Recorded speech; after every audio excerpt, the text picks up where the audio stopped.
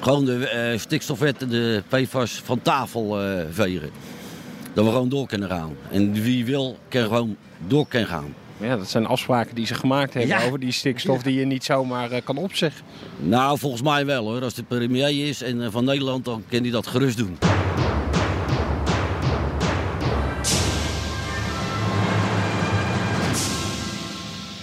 Welkom bij Europa Mania. Trek uw stevige schoenen aan en een goede regenjas, want we gaan een wandeling maken door een door stikstof verstikt natuurgebied vol Brusselse trollen. Maar voor we aan de stikstoftrektocht beginnen, maken we eerst een uitstapje naar de Spaanse zon. Want de nieuwe linkse warmte in Madrid moet de ijzige rechtse wind tot bedaren brengen. En terug in het Sprookjesbos zien we dan weer de grootste Brexit-troll vertrekken. Donald Tusk zit aan het einde van zijn termijn als voorzitter van de Europese Raad. En in die nadagen gebruikt hij de tijd om toch nog even die Brexit-Britten een flinke veeg uit de pan te geven. Ik ben Jesse Pinser, Europa-verslaggever van BNR Nieuwsradio. En ik ben Hendrik Hekking, Europa-verslaggever van het Financieel Dagblad. Ja, die Spaanse zon, om daar eens te beginnen. Het heeft een half jaar geduurd. En er kwam maar de hele tijd geen coalitie uit in Madrid. Toen waren er verkiezingen vorige week zondag. En wat gebeurt er? 48 uur hadden ze nodig. En ineens was er gewoon een linkse coalitie. ¿Qué pasa aquí?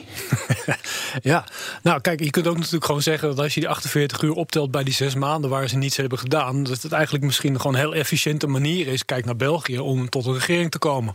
Een hele efficiënte manier, nieuwe verkiezingen uitschrijven en dan toch elkaar ineens heel lief vinden. En ineens, het was ook een mooi moment, hè, dat ze het samen gingen het ondertekenen. Dat was Pedro en Pablo, die waren daar. Dus de leider van de socialisten en de leider van het nog wat linksere Podemos.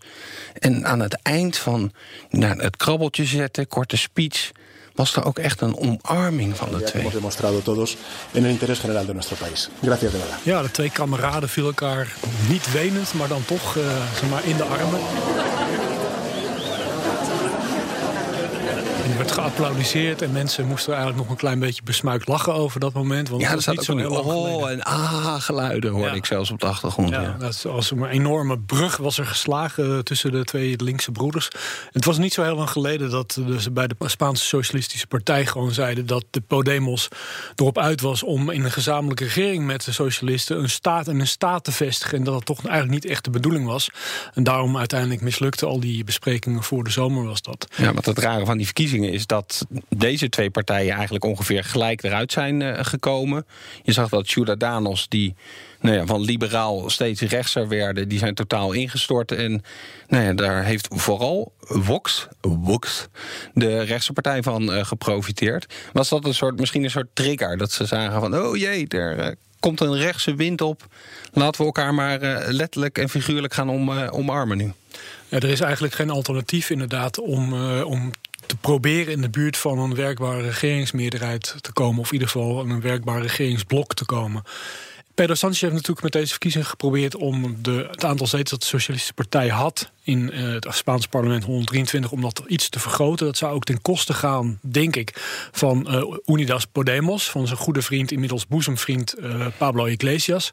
Maar dat is toen niet helemaal gelukt. Uiteindelijk hebben de socialisten gewoon 3 zetels verloren. En Iglesias verloor ook weer. Die zat al een hele tijd in een dalende trend, omdat hij binnen zijn eigen partij op een gegeven moment ook is beschuldigd van niets houden aan de principes. Plotseling kocht hij een heel duur huis. Hij werd op een gegeven moment van de stichters van Podemos was hij eigenlijk de enige overgebleven stichter. Dat betekent zeg maar dat hij die andere luider heeft uitgewerkt. Ja, die partij stond onder druk. Die heeft dus ook iets verloren. Maar uiteindelijk, als je naar de rechterkant van de Spaanse politiek kijkt, dan zie je gewoon dat de gedroomde coalitiekandidaat, of in ieder geval de gedoogkandidaat, de Ciudadanos, de liberale partij, die ging inderdaad steeds rechtser geluid uitstoten. En de kiezers van Ciudadanos van de vorige keer, van april, die hadden het gevoel van, ja, maar deze partij herkennen we helemaal niet meer. Dat zijn toch een beetje hoogopgeleide D66-achtige kiezers. En die zagen plotseling dat Albert Rivera, die inmiddels is opgestapt, de leider van Ciudadanos, dat hij eigenlijk probeerde om de Partido Popular rechts in te halen. Nou, dat is die partij heel zwaar bekomen, of niet goed bekomen. Afgestraft.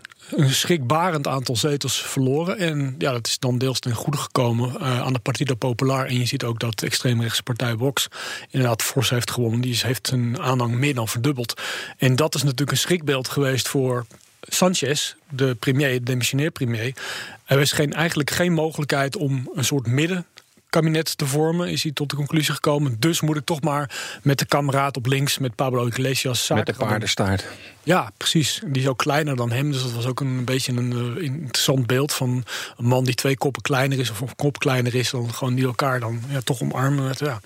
Ja, maar ze zien er ook zo anders uit, hè? Want die Sanchez die ziet er natuurlijk wel strak, netjes geknipt, mooi pak aan. En dan staat de radicale paardenstaart. Ja, de spijkerbroekman die staat er dan naast. En het is ook het contrast tussen de linkse politicoloog Iglesias en de centrumachtige sociaaldemocraat econoom Pedro Sanchez. Nou hebben ze natuurlijk nog steeds geen meerderheid. Om aan die meerderheid te komen zijn ze eigenlijk afhankelijk van iemand die in de gevangenis zit. Oriol Junqueras, of Junqueras, volgens mij, als ik het op wel iets beter Catalaans doe. De man die voor 13 jaar de cel in is gegaan omdat hij zich schuldig heeft gemaakt aan opruiing rond het referendum in Catalonië. Het illegale referendum. Laat ik dat vanuit Madrid toch netjes eventjes benadrukken. Dat is de Catalaanse partijen die moeten deze linkse coalitie dan uiteindelijk aan de meerderheid gaan helpen. Dus dan moeten ze ook wat vriendelijker gaan denken over, in ieder geval de niet onafhankelijkheid, maar toch iets meer zelfbeschikking in Catalonië waarschijnlijk. Nou ja, de vraag is eigenlijk inderdaad of Sanchez werkelijk de ruimte ziet om die concessies te doen richting de Catalaanse nationalisten. Kijk, vandaag is het zo dat op dit moment althans dat de ERC, de partij van Junqueras, dat die heeft gezegd nee, wij steunen deze regering niet. Wat wel interessant is in deze regering is dat Unidas Podemos al jarenlang eigenlijk vindt dat er een referendum over zelfbeschikking moet kunnen komen in Catalonië. En die partij staat in de regionale verhoudingen, staat die partij ook echt in het midden tussen de strijdende partijen op dat vlak. Nou was er ook nog ander nieuws de afgelopen weken over Oriol Junqueras. Het Europees Hof, of althans de advocaat-generaal, die heeft naar die zaak gekeken. En dan ging het er vooral om, want Junqueras is gekozen tot Europarlementariër, of die niet onschendbaar of immuniteit verdiende. Nou, die verkiezingen die waren 23 mei. Die zijn erkend in Spanje, pak een beetje 2 weken later. Dus inderdaad, die advocaat-generaal zei, deze Junqueras die heeft immuniteit verdiend. En dat hij dan in oktober veroordeeld wordt, dat had eigenlijk helemaal niet op die manier kunnen gebeuren. Dat is toch ook wel een bommetje in die hele Catalaanse kwestie, lijkt me. Ja, het probleem is een beetje, denk ik wel in deze kwestie, dat Junqueras zat al vast voor die verkiezingen. Voordat hij dus met andere woorden het mandaat kreeg in het Europees Parlement. En de vraag is dan wel een beetje van, oké, dit is een advocaat-generaal die hiermee komt. Dat geldt als een advies. En dan geldt altijd het zinnetje, in de meeste gevallen wordt het advies van een advocaat-generaal overgenomen. Maar dan zeggen mensen van, zeggen we nog even 80% bij, weet je. Dat is ook blijft 80%. Maar het Hof zegt dan vaak terecht, maar dat is niet altijd zo. Hè. Zo'n conclusie, zoals dat heet, wordt niet altijd overgenomen. Wat het uiteindelijk natuurlijk wel oplevert, dit advies, is dat enerzijds de Catalaanse separatisten of nationalisten gewoon juichend opveren als ze dit horen. Voor de lange termijn levert het natuurlijk een politiek probleem voor Spanje. Want dan is de vraag eigenlijk van Junqueras zit in de cel, maar heeft een mandaat als volksvertegenwoordiger in Europa. En uiteindelijk was de opinie van Spooner, die gaf gewoon aan van het Europees Parlement kan hem in ieder geval niet die zetel ontzeggen. Nou, ze kunnen wel die immuniteit opheffen. Ja. Maar en dat vind ik ook wel interessant hieraan, dat in Brussel proberen ze zich heel erg op afstand te houden van die hele Catalaanse kwestie. Even los van de N-VA.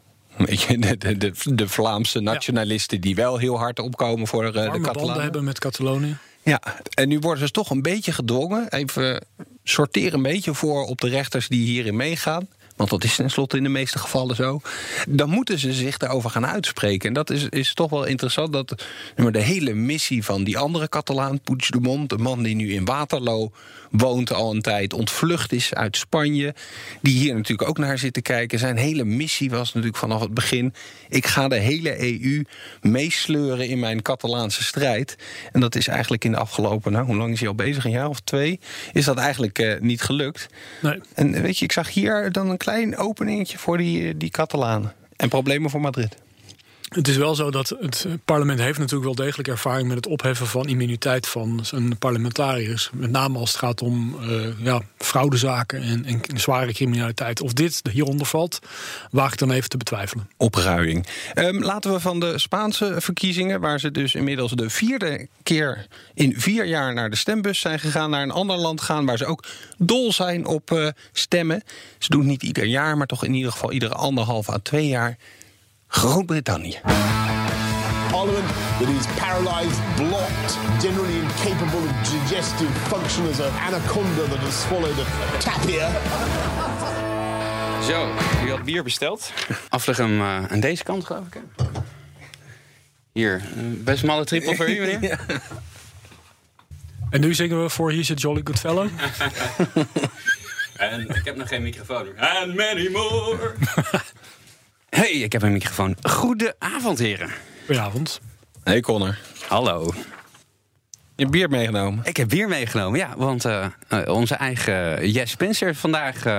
Hoeveel Brexit-jaren ben je oud geworden? Nou, laten we het zo zeggen dat ik tot deze wereld ben toegetreden op het moment dat de Grieken ook bij de EEG kwamen. Oh ja, dan weet ik maar als het dag van gisteren. Dan weet Han Dirk nu precies hoe oud ik ben. Han Dirk kijkt even weg. 1981?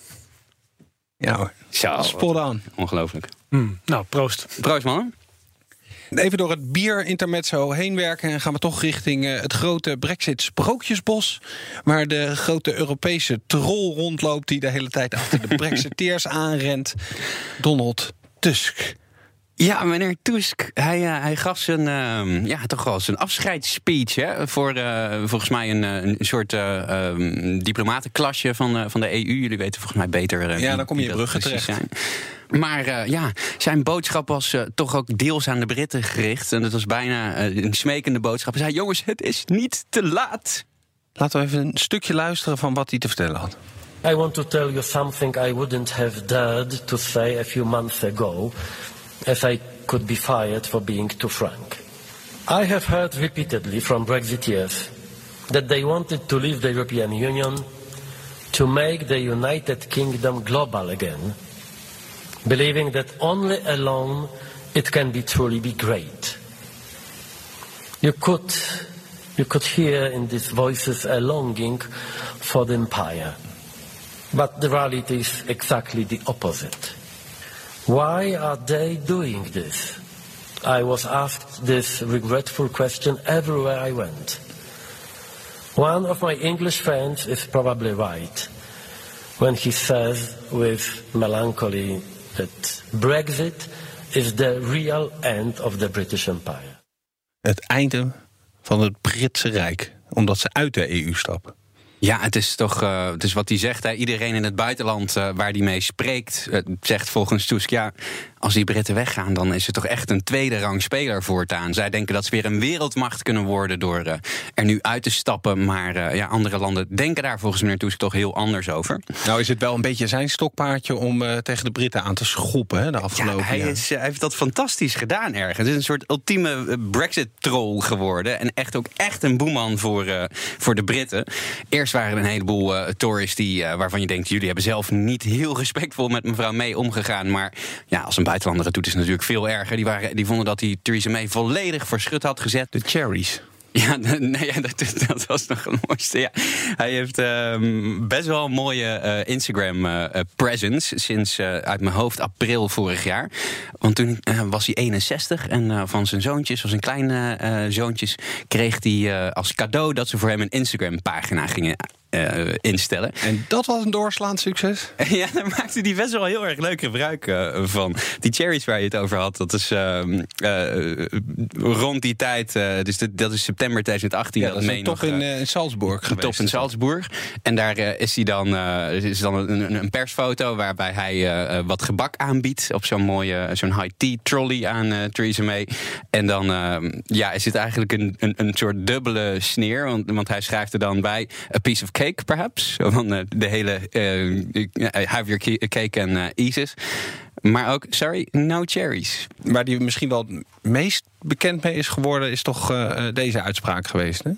I've been wondering what that special place in hell looks like for those who promoted Brexit without even a sketch of a plan. Ja, de wereld was te klein daarna. Althans, in de tabloids. Ja, voornamelijk in de Daily Telegraph. Hè? Ja, daar waren ze nu ook weer niet blij met hem. Want hij had in die speech eigenlijk dus gezegd wat jij zei. Hè, van dit is het einde van het Britse Rijk. En volgens mij koud een uur later stond er alweer een opiniestuk in de Daily Telegraph. Heeft hij nog nooit die Brusselse imperialisten, de Brusselse elite gezien? Wat lult hij nou, zegt hij eigenlijk. Maar voornamelijk op Instagram vond ik die man toch wel altijd heel erg geestig. Hij had ook een paar maanden geleden had hij een heel zoet handgeschreven briefje van Sophie uit Engeland. Dan zie je zo'n typisch kinderhandschrift. Hè. Het gaat alle kanten op. Maar ze schreef: lieve meneer Tusk, ik woon in Groot-Brittannië. Ik weet dat we weggaan bij de EU. Maar ik denk dat we nog steeds vrienden moeten zijn. Mag ik misschien van u een gesigneerde foto? Voor in mijn Europa-boekje. Liefst Sophie, 6 jaar oud. En toen had ze er nog een PS bij. Ik heb een eenhoorn voor u getekend. En toen begon ik eigenlijk te twijfelen. Is die nou echt gewoon... Zou het zo kunnen zijn dat de president van Europa... dat hij een handgeschreven kinderbriefje vervalst... en gewoon om die Britten lastig te vallen? Ik denk het niet, maar het is want die wel... eenhoorn is ook weer een verwijzing, hè, naar naar de unicorn, Brexit. Hè? Dat ze... Nou ja, ze op zoek zijn naar iets wat eigenlijk niet bestaat. Of in ieder geval alleen bestaat op de Instagram-account van de president, blijkbaar. Mm-hmm. Ik vond het ook wel grappig in die speech dat hij zei... nu dat ik af ga treden, dan kan ik vrijuit spreken. Hè? En dan zegt hij, hiervoor zou ik ontslagen kunnen worden... als ik too frank was. Nou ja, ik weet niet... Die wil toch ook gewoon in de zeik nemen. Die gast heeft nooit een blad voor zijn mond genomen. Wat denk jij, Han Dirk? Heeft deze man nou de boel een beetje geholpen of heeft hij vooral dwars gelegen? Ik herinner me de laatste Europese top, of een van de laatste waar ik was. Dan hoor je een hoop irritatie ook over zijn aanpak. Dat ze echt een beetje probeerden om hem weg te houden van dat Brexit-dossier. Want hij ging er wel heel erg als een kijk, dan moet je in een kast met glas en een olifant die daar doorheen walst toestand in ieder geval. Ja, een Poolse wiesent in een Europese porseleinkast. Maar uiteindelijk, die Brexit-discussie voltrekt zich in vergaderkamers. Dan is het gewoon een keihard onderhandelingsspel. Maar een gedeelte loopt ook gewoon via de publieke opinie. En daar heeft Donald Tusk natuurlijk met die opmerkingen in het verleden... heeft hij zijn eigen de eigen Europese onderhandelaar misschien wel niet zo heel gemakkelijk gemaakt... door gewoon gemakkelijk munitie te verschaffen aan inderdaad de Daily Telegraph, Daily Express... want uiteindelijk als je gewoon een hele moeizame discussie... en moeizaam overleg voert om uiteindelijk een uiterst gecompliceerd akkoord te bereiken... dan heb je eigenlijk behoefte aan zo min mogelijk gewoon ruis en beïnvloeding in de publieke opinie. En wat er natuurlijk gebeurt is dat je ziet aan de overkant van het kanaal... dat er een aantal kranten zijn die daar graag die hij voldeed wel aan dat beeld eigenlijk, hè, van het Europa wat zich overal mee bemoeit. Ja. Maar tegelijkertijd is het ook zo van dat soms... maar goed, dat is misschien totaal contrair gedacht. Kijk, het grappige is op een gegeven moment dat de selectieve verontwaardiging... laat ik het maar even zo noemen, aan de overkant van het kanaal... over de uitspraak van Donald Tusk, dat... Je kunt natuurlijk ook gewoon zeggen van waarom worden wij niet gewoon een keertje gigantisch boos over het feit dat wat die Britse politici en wat die Britse tabloids maar allemaal van ons en over ons schrijven. Ja, absoluut. En dat is wat Donald Tusk natuurlijk gewoon elke keer gewoon wel in feite liet doorschemeren. Dat op een gegeven moment al die praatjes en al die onzinverhalen en het verhaal over bijvoorbeeld jullie leven, zeg maar, de Europese Unie is Stalinistisch, dat soort onzin allemaal. Ja, daar werd die man echt oprecht boos van. Kijk, je kunt natuurlijk gewoon eeuwig diplomatiek blijven, maar op een gegeven moment is het misschien ook wel eens goed als iemand zegt van ja, maar wacht nou eens even. Hoe kan het nou zo zijn dat jullie ons de hele tijd gewoon kunnen beledigen, maar dat wij dan de hele tijd maar netjes diplomatiek moeten blijven praten? Ja, maar het is natuurlijk ook geen gelijk speelveld. Hè? Op het moment dat Boris Johnson in ieder geval van het begin af aan een sleutelrol vervult in alles wat te maken heeft met Brexit. Nota bene in de Daily Telegraph, de meest eurokritische krant van Groot-Brittannië, nog steeds gewoon een column schreef. En dat dit hele zaadje begonnen is met die nonsens die hij vroeger uit zijn duim zoog over Brussel en de bureaucratie en de rechte bananen. Ja. Maar het is inderdaad wel zo. Kijk, deze man spreekt uiteindelijk, is hij de voorzitter van de Europese Raad. Hij is een soort uber-Europeaan, om het maar eens even in goed Nederlands uit te drukken. Dus het is ook gewoon goed dat af en toe dat soort geluid misschien wel gewoon klinkt. En ook binnen Groot-Brittannië, laten we zeggen, Europeanen van de statuur, die zich uitspreken, die vinden ook aan de andere kant van het argument ook wel weer steun. Hè? Dat zie je bij Rutte, zie je af en toe een filmpje voorbij komen waarbij die dan gewoon zegt, ja, sorry, dit is gewoon nonsens, gaan we niet doen. En dan zie je, laten we zeggen, de Guardian-lezers, die staan dan op de bank van, hoera, kunnen we de Nederlanders dit niet laten oplossen? En ik denk dat dat met Tusk ook een klein beetje zo was. Want het is natuurlijk niet zo alsof heel Groot-Brittannië keiharde Brexiteer is. Er zijn ook gewoon mensen die ook kranten lezen, die eigenlijk gewoon bij Europa willen blijven. Dus misschien bediende hij die mensen ook wel een beetje. En Rutte is natuurlijk ook door zijn Monty Python-fase gegaan op een gegeven moment, waarin hij allemaal vergelijkingen met Monty Python aan het maken was en de Brexit. Wat misschien eigenlijk niet zo heel erg verschilt van wat de Poolse voorzitter van de Europese Raad destijds zei. Nee. Maar Han Derk, Tusk wordt nou natuurlijk opgevolgd door een Belg. Wij zijn alvast van wat Belgische geneugden aan het genieten. Charles Michel.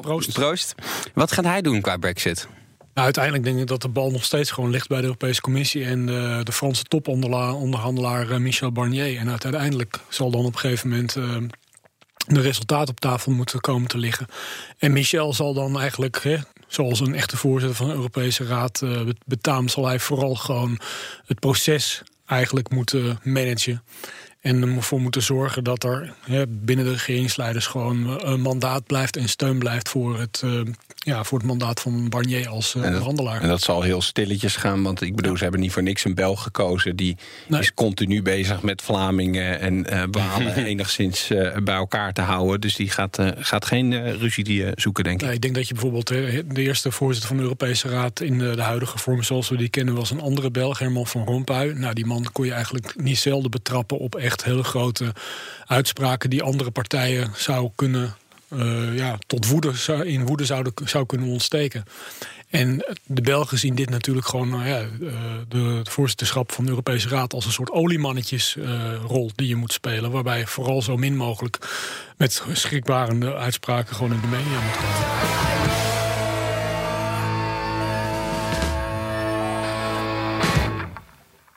Nederland is in de greep van de stikstofcrisis. Een crisis van ongekende omvang volgens de premier. En in zijn 9 jaar dat hij deze baan heeft, heeft hij nog nooit zoiets heftigs meegemaakt, zei de premier. Dus het VVD-kroonjuweel 130 op de snelweg ging deels de prullenbak in. Ze gaan wat rommelen met de samenstelling van veevoer. Maar vanuit Politiek Den Haag kijken ze ook voor een deel van de oplossing naar Brussel. En dan heb je de volle aandacht van Europamania. Zeker weten. Want dit is natuurlijk gewoon een rotcrisis. En die vergt gewoon, hoe je het ook bent of keer, rotmaatregelen en rotplannen. En wat voor rotplan hebben ze dan bedacht waar Brussel bij moet gaan helpen? Want dat heeft allemaal te maken met die rottige natuurgebieden die wij hebben. Ja. Meer dan 160 rottige Natura 2000 gebiedjes. De missie van Rutte die is toch eigenlijk om naar de Europese Commissie te gaan en te vragen of die natuurgebieden die het Europese stempel Natura 2000 hebben, of dat toch even wat minder kan. Of dat stempel er eigenlijk weer afgehaald kan worden. Maar eigenlijk weet de Nederlandse regering donders goed welk antwoord ze daarop gaan krijgen. En jij bent volgens mij nog eventjes in wat oude Kamerbrieven onder andere gedoken. En dan wordt dat vrij snel wel duidelijk. Ja. Misschien dat ik gewoon even moet citeren en net moet doen alsof ik Carlo Schouten ben, die op 4 oktober 2019 een Kamerbrief heeft gestuurd. Oh jee, daar komen stemmetjes aan. Over de aanpak van de stikstofproblematiek. En dan citeer ik: verder is ook bekeken of het mogelijk is om Natura 2000 gebieden te verminderen of anders in te richten. De gebieden zijn aangewezen op basis van criteria uit de Vogel- en Habitatrichtlijn. De mogelijkheden voor het verminderen van deze gebieden zijn zeer beperkt. Volgens het Europees Hof van Justitie zijn er slechts 2 mogelijkheden. Ten eerste, als er een wetenschappelijke fout is gemaakt bij het aanwijzen van een Natura 2000 gebied.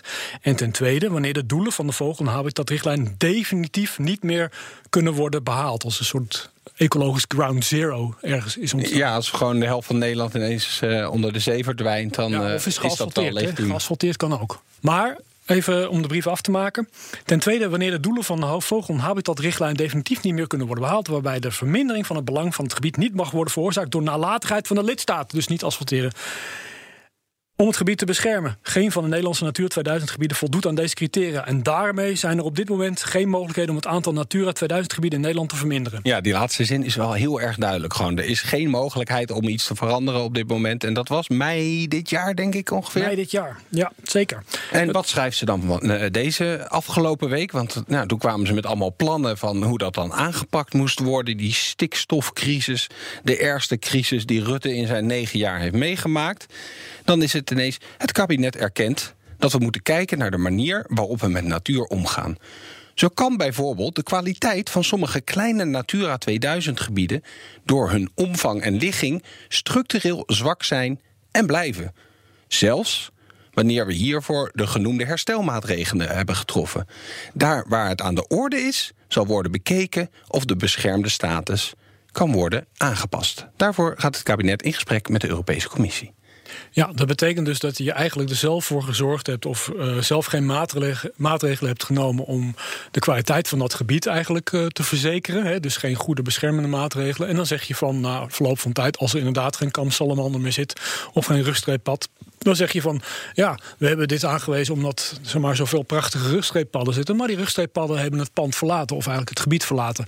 En daardoor heeft dit geen bijzondere milieuwaarde meer. Ja, alleen er staat dus heel duidelijk in die Europese regels dat als je zelf verantwoordelijk bent voor wat er gebeurd is, dat geen goede reden is. Ja, eigenlijk de brief van Schouten en het optreden van Rutte suggereert eigenlijk inderdaad dat je al die gebieden in een soort grabbelton kan gooien of dat je ze allemaal bij elkaar kan kleien. En iedereen die wel eens gekleid heeft vroeger, die weet dat als je al die kleurtjes bij elkaar doet, krijg je altijd grijs.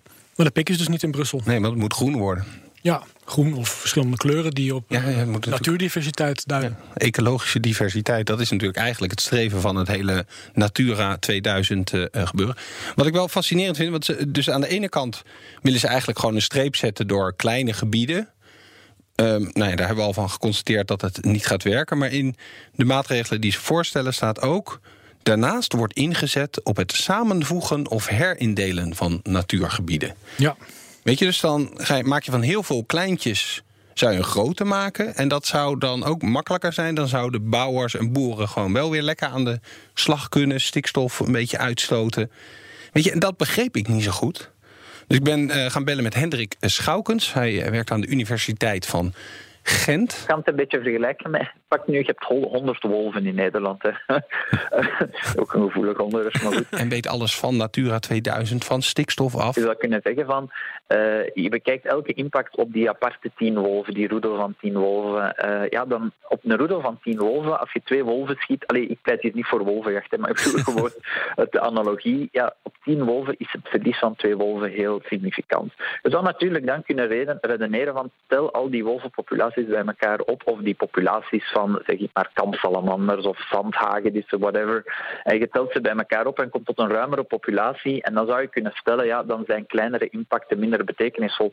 Maar natuurlijk, je mocht natuurlijk niet vergeten dat het geen broekzak-vestzak-operatie mag worden. Het mag niet louter een papieren oefening worden. Want uiteindelijk, als het dat enkel maar is, als het gewoon maar een manier is om meer marge te creëren om op het terrein echt hetzelfde of nog erger toe te staan, dan gaat Nederland ook globaal zijn doelen niet halen. Hè. Nederland moet ook globaal kunnen aantonen aan Europa dat het die instandhoudingsdoelen op Nederlands niveau wel haalt. En dat is natuurlijk de angel.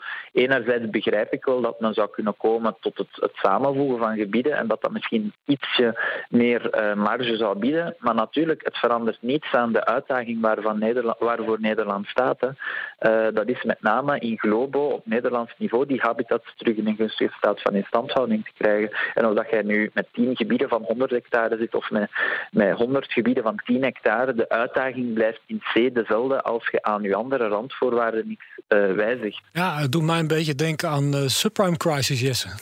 Want? Nou ja, er was toch ook een beetje van als je dan gewoon, je hebt 1 portefeuille met hypotheken waarin je alleen maar hypotheken verkoopt die eigenlijk heel slecht zijn. Mensen betalen die hypotheken niet af. En dan geef je daar een hele lage kredietbeoordeling aan. Of krijg je daarvoor. En dat is dus eigenlijk iets waar mensen niet in willen investeren. Want ja, het is immers rommel. Maar als je nou 3 van dat soort rommelportefeuilles hebt en je doet er 7 goede portefeuilles bij, dan lijkt het net als je samen dat voegt. Dan denk je van, dat is goed. Dat krijgt de hoogste kredietbeoordeling. En we weten allemaal hoe de kredietcrisis is afgelopen overigens. Want op een gegeven moment wantrouwden de beleggers al die portefeuilles gewoon omdat ze niet wisten wat erin zat. Nee, dus in Brussel gaan ze zich ook realiseren van hartstikke leuk, maar 1 wolf is gewoon 1 wolf. En daar kijken wij naar. En dat is natuurlijk het hele zwakke van het hele verhaal. Ze gaan nu in Den Haag waarschijnlijk allemaal constructies bedenken om aan te tonen dat die natuurgebieden door allemaal redenen slechter zijn geworden waar zij niks aan konden doen. Alsof ze in Brussel geen idee hebben dat er hier een stikstofcrisis is waar Rutte zich de hele tijd heel erg druk over maakt. Dan komt minister Schouten aan in Brussel en die zegt, zouden we een beetje coulance kunnen krijgen? Ja. En dat is dan dezelfde minister die daar natuurlijk alles aankwam met mest uitrijden, of we daar niet toch iets meer konden doen, terwijl er toch een groot mestschandaal aan de gang was. De vissers. De pulsvissers, onze vissers die zijn op wetenschappelijke basis bezig met onderzoeken. En dat heeft niks te maken met dat ze met kleine elektrische schokjes veel meer vis binnenhalen dan de Franse collega's. Het probleem is een beetje met deze discussie is dat de Nederlandse overheid weet dit gewoon eigenlijk al jaren dat dit een probleem is. Er is ook jurisprudentie van het Europees Hof over. Nederland heeft uiteindelijk in een zaak waar ze eigenlijk ook al probeerden om de status van een groot gebied te veranderen, heeft Nederland op een gegeven moment keihard in het stof gebeten. Dat was namelijk een polder bij het Haringvliet. Viel die onder het Natura 2000 gebied. En op een gegeven moment zei het toenmalige staatssecretaris Henk Pony Bleker, die zei dat het kwam toch eigenlijk uit sociale, budgettaire en politieke overwegingen, komen toch beter uit. Eigenlijk zijn er alle redenen, die 3 redenen, om ervoor te zorgen dat die polder niet in Natura 2000 meer valt. Dat is dezelfde Hans Bleker die op het Malieveld op het podium gaat staan om de boeren te ondersteunen die zelf eerst ondermijnd heeft. Hè? De Henk Bleker, ja zeker. De pony Henk Bleker. Ja, de hobbyboer uit Groningen. Het punt uiteindelijk van deze hele discussie is dat het grappige is dat toen Nederland dit voorstelde, dat de Europese Commissie daar ook nog uiteindelijk acceptatie voor had. Die heeft dat goed gevonden. Maar, en dan komen we weer, er is toch natuurlijk ook nog een soort controle in Nederland. De Raad van State zag op een gegeven moment dat de Nederlandse regering en de Eerste en Tweede Kamer dit wilde accorderen. En die heeft zich toen afgevraagd, kan dat eigenlijk wel met Natura 2000? En die hebben toen vragen gesteld aan het Hof van Justitie in Luxemburg. En raad eens. Dat ging mis daar? Dat mocht niet. Nee. Dus de Raad van State is eigenlijk, die zit de hele tijd die rotnatuurgebieden te helpen. Ja, die komt de hele tijd met rotarresten en rotuitspraken. En wat er uiteindelijk uitgekomen is dat je kunt dus wel, de jurisprudentie dicteert nu, je kunt dus een status van een gebied inderdaad aanpassen als het inderdaad ecologisch gewoon de ratsmodel is opgegaan. Of omdat je gewoon echt een evidente wetenschappelijke fout hebt gemaakt. Je hebt gezegd van een midgetgolfbaan dat hij gewoon een speciale natuurwaarde heeft, om maar een voorbeeld te noemen. Ja. En dat zijn precies de punten waarvan Schouten in mei al toegaf. Er is geen enkel Natura 2000 gebied in Nederland die aan die voorwaarden voldoet. Ik was afgelopen woensdag bij het Katshuis, waar minister Schouten en premier Rutte een ontmoeting hadden met een heel aantal boeren. Wat mij daar dan opvalt bij zo'n bijeenkomst, dat ook allemaal heel veel show is. Net zoals deze maatregelen die ze aankondigen, waarvan ze weten dat ze niet gaan werken, zijn ze daar bezig met eerst voor de poort, waar dan boeren staan te protesteren, een praatje te maken van kijk, we gaan in gesprek. We willen dus dat er heel veel koeien blijven en heel veel gezonde boerenbedrijven. Er moet een verdienmodel voor ons als boeren achter zijn. Even tussendoor, een kleine inbraak voor de minister-president. Dankjewel. Geachte minister. Ik ga het lezen. Ik ga het voordragen. Vervolgens laten ze de afspraak die ze hadden, het zou al 1,5 uur duren, die laten ze 1 uur uitlopen. Alle boeren die aan tafel hebben gezeten in het Katshuis zijn dolblij. Een goed gesprek. Absoluut. Dank jullie openheid. Ja, het was super eigenlijk. Dank. En fijn dat het zo spontaan met jullie mee konden. Yes. Ja. Hey, dankjewel. Ja, het was erg leerzaam en erg transparant. En niet alleen de boeren, sectorbreed, landelijk breed. Ja, absoluut. Gewoon iedereen doet zijn steentje bijdragen. Ook de boeren, ook Schiphol. Die lopen dus echt dolblij weg. En dan loop je dus met de minister-president en de minister weer naar die poort waar de boeren staan die niet bij de koffie waren. Daar wil die dan ook nog eventjes in gesprek gaan, maar dat is puur een fotomoment. Ja. Dat is echt, hij gaat daar even staan. Dan ren ik daar omheen met alle fotografen en alle cameraploegen. Ik denk dat hij er wel geteld... Nou, hij is niet eens bij het hek gekomen. Hij blijft daar 2 meter vanaf. Duurde een minuutje. En toen ging hij weer terug. Maar dank voor jullie verhalen en voor jullie persoonlijke verhalen. Dat geldt jullie allemaal, mensen. Dankjewel. Heel veel dank voor jullie komst. Gelukkig zijn we niet alleen in dit verband. Want ik bedoel... Dat is zo fijn aan de Europese Unie, hè? Dat we altijd samen zijn. We zijn altijd samen. Dus we zitten samen met heel veel andere landen in de Natura 2000 beklaagde bank. Echt... Iedereen maakt er een potje van. Ja, de tranen schieten in je ogen. Polen zit erin, Slowakije zit erin, Duitsland zit erin, Italië zit erin, Slovenië zit erin. Spanje had ik al genoemd, Bulgarije zit erin. Griekenland zie ik hier nog staan. Het is een grote Europese familie, dat Natura 2000. Het verbroedert. Ja, het verbroedert. Dus ja, ik bedoel, misschien zijn wij dan degene die als eerste van deze familie proberen om het stempeltje dat op een gebied zit te veranderen of zo. Maar tegelijkertijd zijn er ook heel veel andere landen die nog steeds eigenlijk problemen hebben. Bijvoorbeeld met het maken van überhaupt plannen voor beheer van die gebieden. Duitsland loopt hier zelfs in achter. Dus... Stiekem ben ik wel een beetje blij dat ze in Brussel zo lastig doen. Ik hou erg van heidegebieden. En heidegebieden en stikstof, dat gaat niet zo goed samen... want dan gaat er allemaal gras groeien en boompjes groeien. Dus nu moeten ze vanwege Natura 2000... moeten ze dan de hei op om al die boompjes en dat gras weg te halen. Zodat ik lekker, zoals ik vorig weekend nog gedaan heb... bij de Maasduinen, Noord-Limburg... kan ik door die heideveldjes lopen. Ja, het is wel een rotmaatregel natuurlijk. Oh, sorry, dat was de 100 kilometer. Nee, voor de boeren is het allemaal rottig. Oh ja, sorry. Ja. Maar voor de heideliefhebbers is het misschien nog wel aardig. Ja, voor de ene is het dus gewoon hartstikke fijne hei, zoals voor jou. En voor anderen is het gewoon een rothei.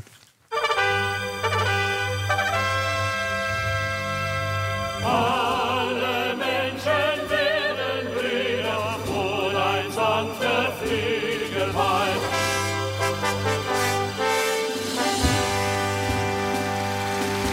Laten we afsluiten met een semantische discussie in Brussel... want vooral aan het Place de Luxembourg is semantiek belangrijk. Weet ook FD-correspondent Ria Katz. Ria, daar zou een eurocommissaris komen voor het verdedigen van de Europese waarden. Maar nog voor de startstreep gehaald is die taakomschrijving alweer gesneuveld, begrijp ik? Ja, je zegt alweer, maar dit heeft weken geduurd om 1 woordje te veranderen. Welk woord? Eigenlijk was vanaf het moment dat bekend werd dat er een eurocommissaris voor Protecting the European Way of Life, dus het beschermen van de Europese manier van leven, zou komen, was er al heel veel kritiek van met name linkse partijen. Van ja, waar slaat dit op? Vooral omdat het eerst erop leek dat deze man ook nog over migratie zou gaan. Dus met andere woorden, migranten zouden de Europese manier van leven wel eens kunnen bedreigen. Dat leek in elk geval te kunnen worden opgevat uit die titel. Dus eigenlijk is er van meet af aan sinds september al ongelooflijk veel kritiek op geweest. Er is eigenlijk al, het is nu november, dus er is al 2 maanden over gesteggeld. En sinds gisteren is de kogel door de kerk. En, na wat vertel, onderhandelingen. Wat is het geworden? Het is nu, hou je vast, promoting the European way of life. Dus het promoten, het uitdragen van de Europese manier van leven. Dus dit ene woordje was volgens de Sociaaldemocraten die het hebben afgedwongen bij Ursula von der Leyen, de nieuwe commissievoorzitter, een ongelooflijk succes voor hen. Een hele grote zege hebben ze geboekt. Iedereen is blij met zijn eigen dingetje. 1 woord. En zijn er nog andere commissarissen die ineens andere taakomschrijvingen hebben of semantische discussies hebben moeten voeren? Ja, er is ook nog dat de Luxemburgse eurocommissaris die over banen gaat, die gaat nu ook over, even kijken, wat was het ook alweer, sociale bescherming. En de man die over oceanen en milieu zou gaan, die gaat nu ook nog over visserij. Dus er zijn nog wat hele minieme wijzigingen in portefeuilles geweest. En dat is voldoende voor de Sociaaldemocraten om vandaag, het is vandaag donderdag, in te kunnen stemmen met 3 eurocommissarissen waarvan zij van tevoren grote aarzelingen opwierpen. En die zijn voor een deel op eentje na nu de ballotage door. Dus dat was een soort van handjeklap in Brussel eigenlijk. Je kan de Sociaaldemocraten kopen met het woordje sociaal erin toe te voegen en promoten in plaats van beschermen. Dan ben je er eigenlijk wel. Ja, en visserij. Maria, is het nou zo dat de Hongaarse eurocommissaris straks kandidaat lidstaten van de Europese Unie moet gaan vertellen dat zij toch meer acht moeten slaan op de rechtsstaat? Nou, dat is nog een beetje onduidelijk. Hij is net de ballotage niet doorgekomen. Hij is ook nog niet weggestuurd. Hij moet aanvullende vragen beantwoorden. Dus hij zit een beetje op de wip. En hij moet volgende week dus nadere informatie geven over waarom hij denkt dat hij uitermate geschikt is om uitbreidingscommissaris te worden. En dus te bepalen of inderdaad nieuwe lidstaten voldoende rechtsstatelijk goed bezig zijn om te kunnen worden toegelaten. En ik denk dat dit nog wel een dingetje gaat worden. Het is precies ook waarop de vorige Hongaar is gesneuveld. En ze hebben toch besloten, Ursula von der Leyen heeft toch besloten om een Hongaar op uitbreiding te houden. En dan blijf je dit soort vragen houden natuurlijk inderdaad. En dit is een beetje het laatste hobbeltje wat nog genomen moet worden. Hè? En dan vergeet ik even het feit dat er nog een Britse eurocommissaris nodig is. Ja, dat is denk ik de allerlaatste echte grote hobbel. Er komt namelijk een inbreukprocedure tegen de Britten. Zij weigerden een eurocommissaris te leveren, waardoor de commissie waarschijnlijk niet op 1 december al van start kan. De Britten zeggen, we zitten hier in een verkiezingsstrijd en we mogen helemaal geen internationale benoemingen doen. Maar ze hebben dat natuurlijk wel gegarandeerd toen zij opnieuw een verlenging van de Brexit-datum kregen.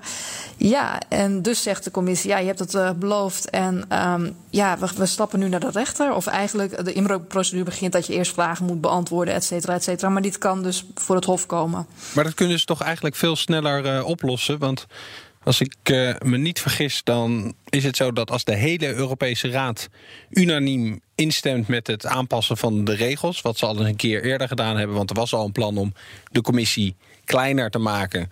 Toen kreeg je ze allemaal gedonder met de Ieren en toen hebben ze die als een soort goedmakertje gezegd van maar ieder land blijft gewoon een eurocommissaris houden. Dat kan je toch ook dan weer terugdraaien als gewoon iedereen daarmee instemt en dan heb je helemaal geen Brit nodig. Ja, dat is ook wat ik steeds denk. Maar het is hier in Brussel een enorme discussie. En ze willen toch een Britse eurocommissaris, omdat ze echt bang zijn van als we dat niet hebben, dan kan het zo zijn dat de nieuwe commissie straks niet rechtsgeldig is. Omdat eigenlijk iedereen een eurocommissaris zou moeten leveren. Dus alle wetgeving die uit zo'n niet rechtsgeldige commissie zou kunnen komen, dat houdt dus mogelijk geen stand. En daarom eisen ze toch voor de time being een Brit. En daarmee zijn we aan het eind gekomen van deze aflevering van Europa Mania. Heb je commentaar of wil je graag een onderwerp aandragen? Stuur dan even een mailtje naar mij. Dat kan op Pinster, PINSTER, @bnr.nl. En voor nu bedankt voor het luisteren en tot de volgende keer.